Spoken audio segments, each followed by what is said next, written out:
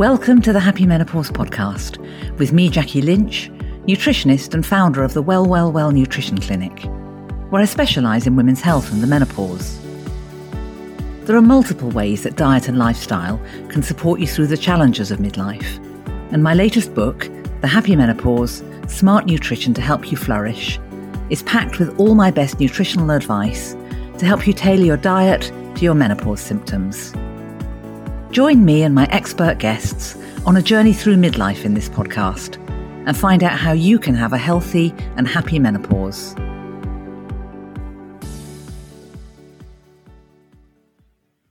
Hi everyone.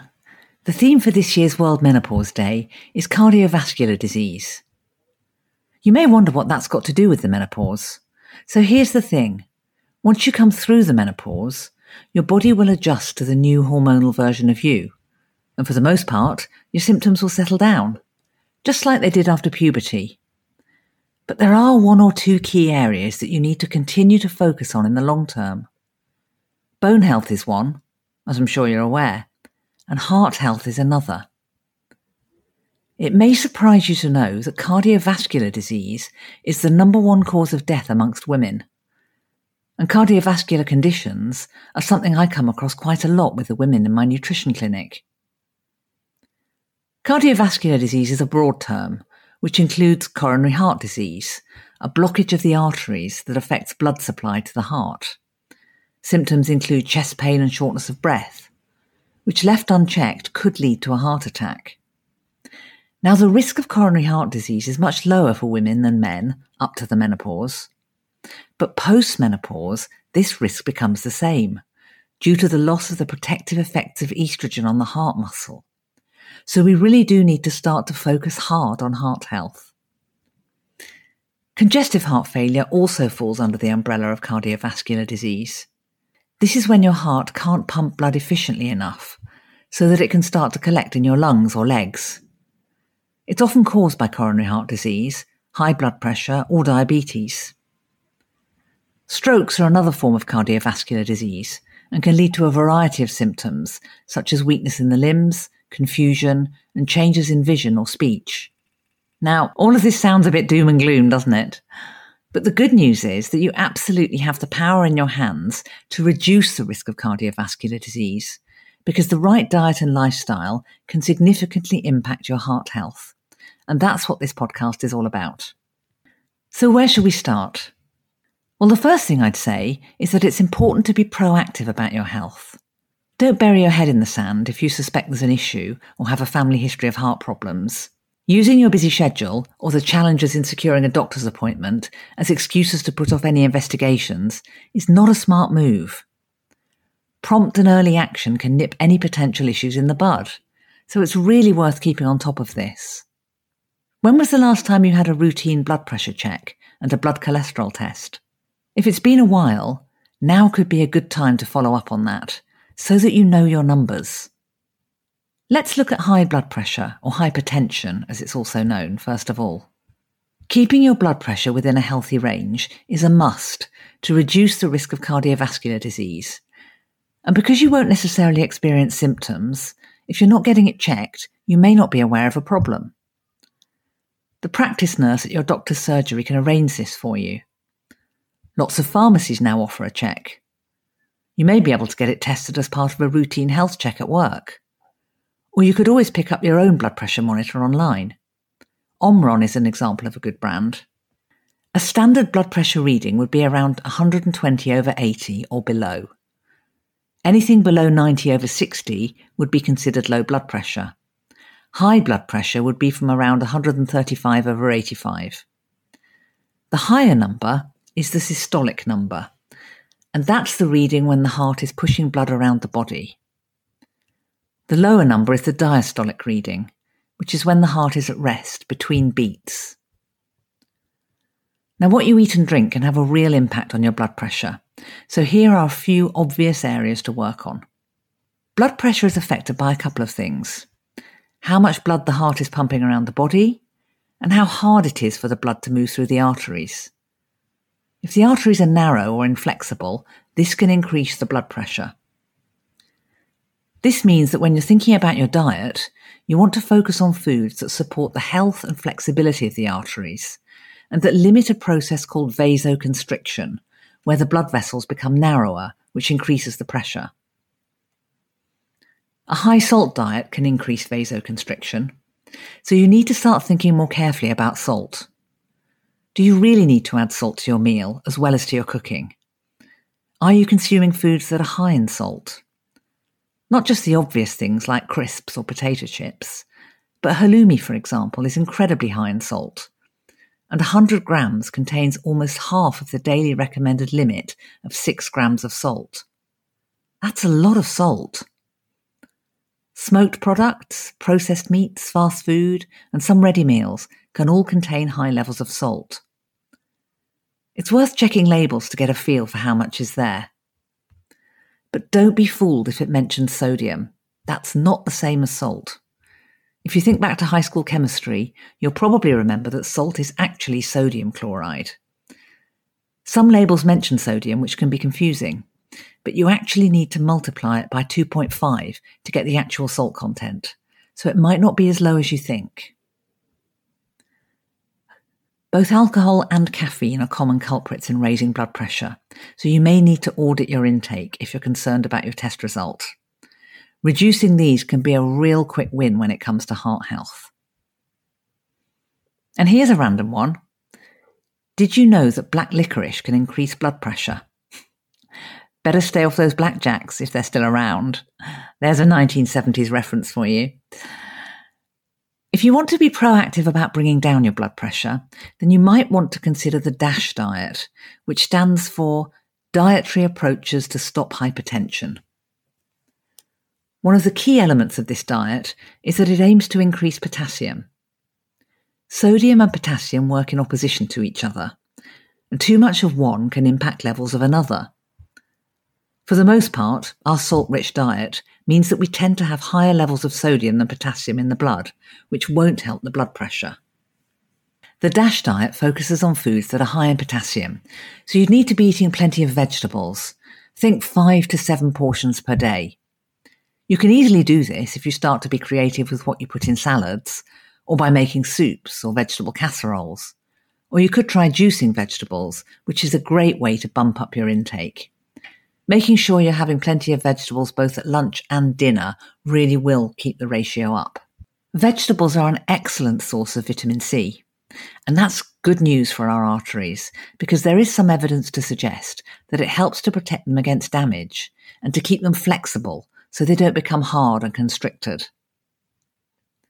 The DASH diet also features some fruit, a couple of portions per day, and then think about legumes, so lentils, chickpeas and beans, for example. Nuts and seeds, whole grains such as brown bread, brown rice and brown pasta, and lean protein like chicken or fish. You're advised to steer clear of fatty and processed meats, palm oil, excessive levels of sugar and alcohol. Another thing to think about could be celery. Some studies have shown that a daily portion of celery or celery juice can help to reduce blood pressure, so that might be worth a try. Magnesium is a natural blood pressure lowerer, so eating 2 handfuls of dark green leafy vegetables every day is a good way to boost your magnesium levels. Be careful about supplements though if you're on blood pressure medication, because the cumulative effect may lead to low blood pressure, which can cause dizzy spells or fainting. So these are best avoided and you should get your magnesium from food sources instead. I did a whole episode about magnesium in September, so have a listen for more detailed advice. It's a great episode, if I say so myself. Let's look at cholesterol next. Elevated cholesterol is another risk factor that can contribute to cardiovascular disease and may lead to strokes. Poor old cholesterol has a pretty bad press, but it's important to recognise that it's the stuff of life, and we need it for the correct functioning of every body cell. Our body uses it to make steroid hormones, which includes the sex hormones, and we also need it for the production of vitamin D, and it's very important for the brain and nervous system. The thing is that it's all about balance. The LDL and HDL cholesterol that you've probably heard of are essentially carrier proteins, high-density lipoprotein, or HDL, and low-density lipoprotein, or LDL. LDL carries this cholesterol to the cell, and HDL carries it away again. If you have too much LDL and not enough HDL, then excess cholesterol can build up in the cells, and this is where the problems could start. It's why LDL is known as the bad cholesterol and HDL the good. When you get a cholesterol test, it'll break down into a series of numbers. You'll have total cholesterol. Ideally, this is 5 millimoles per litre or less. LDL should be less than 3, and HDL should be at least 1.2, and ideally around 1.4 millimoles per litre for women. You'll also be given a ratio of HDL to non-HDL. The other thing that will usually feature in the test is triglycerides. They're another type of fat in the blood, and high levels are a risk factor for heart disease.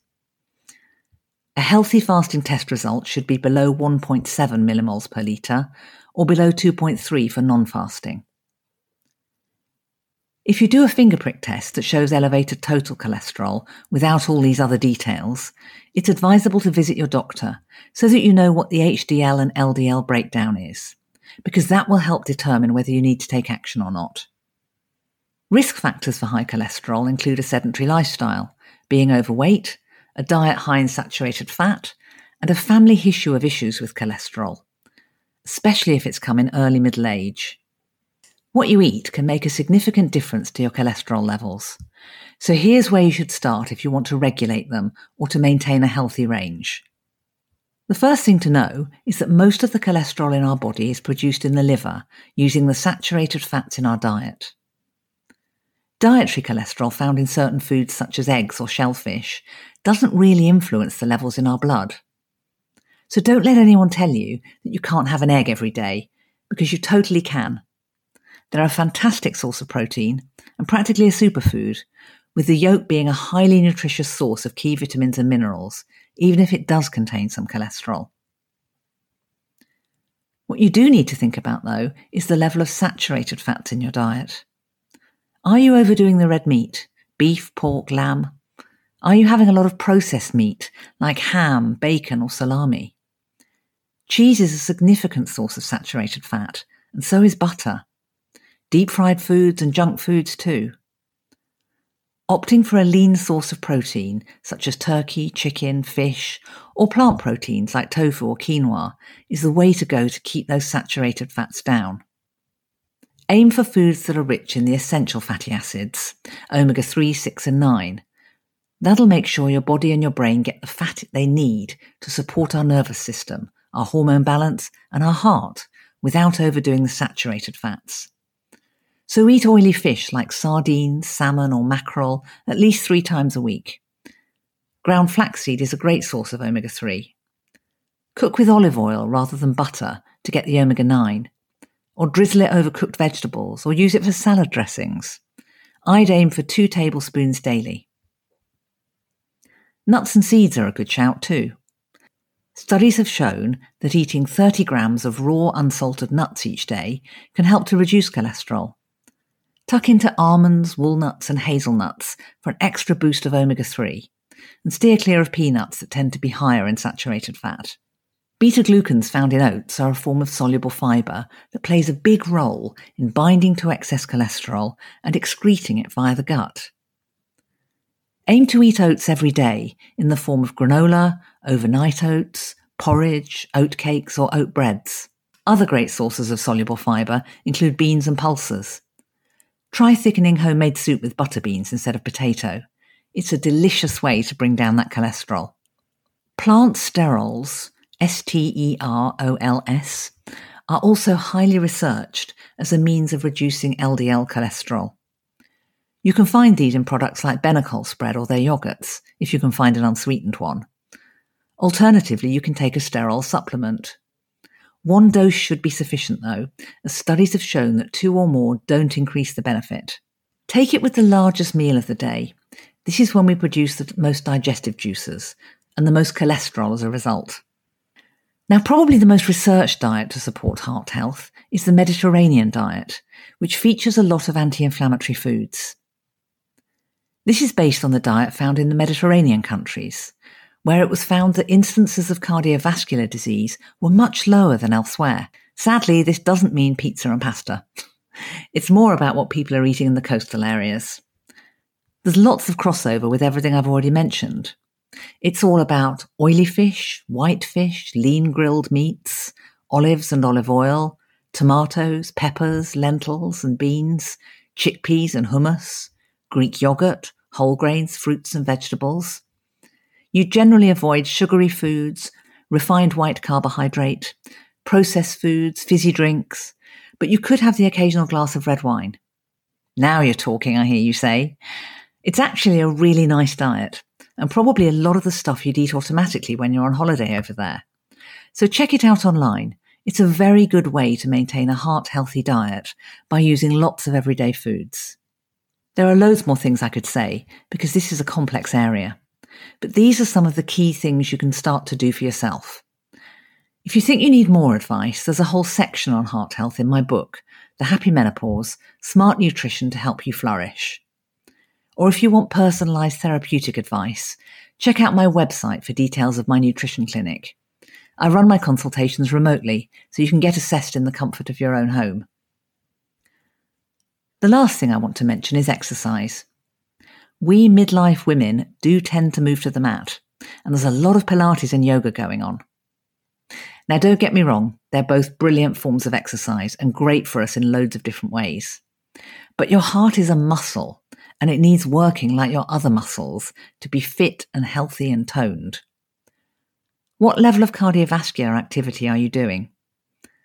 It doesn't have to be running, although of course that is great if you like it. But a brisk 15-minute walk every day, where you're doing more than 100 steps a minute, can raise your heart rate. Fast swimming, dancing around the kitchen, sports like netball, tennis or rowing are all good ways to get your heart rate up. So mix it up a bit and your heart will thank you for it. So that's it from me. A quick reminder to know your numbers, get that health check from your doctor or pharmacist so you know what your cardiovascular baseline is, and then you know what you're dealing with.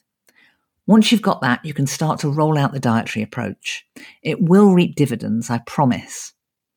A bit of self-care goes a long way, and the investment you make in midlife will ensure good health in later life, which is what we all want really, isn't it? So go for it. If you'd like to find out more about my nutrition clinic and the work that I do, visit my website, well-well.co.uk,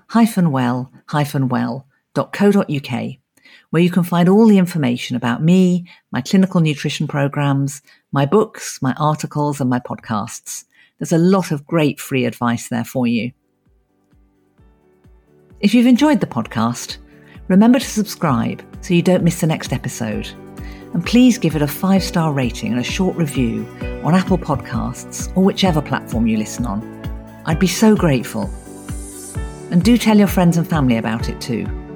It really does make a huge difference to the visibility of the podcast, so that more women can find the show. After all, every woman deserves to have a happy menopause. Thanks so much for listening. Bye for now.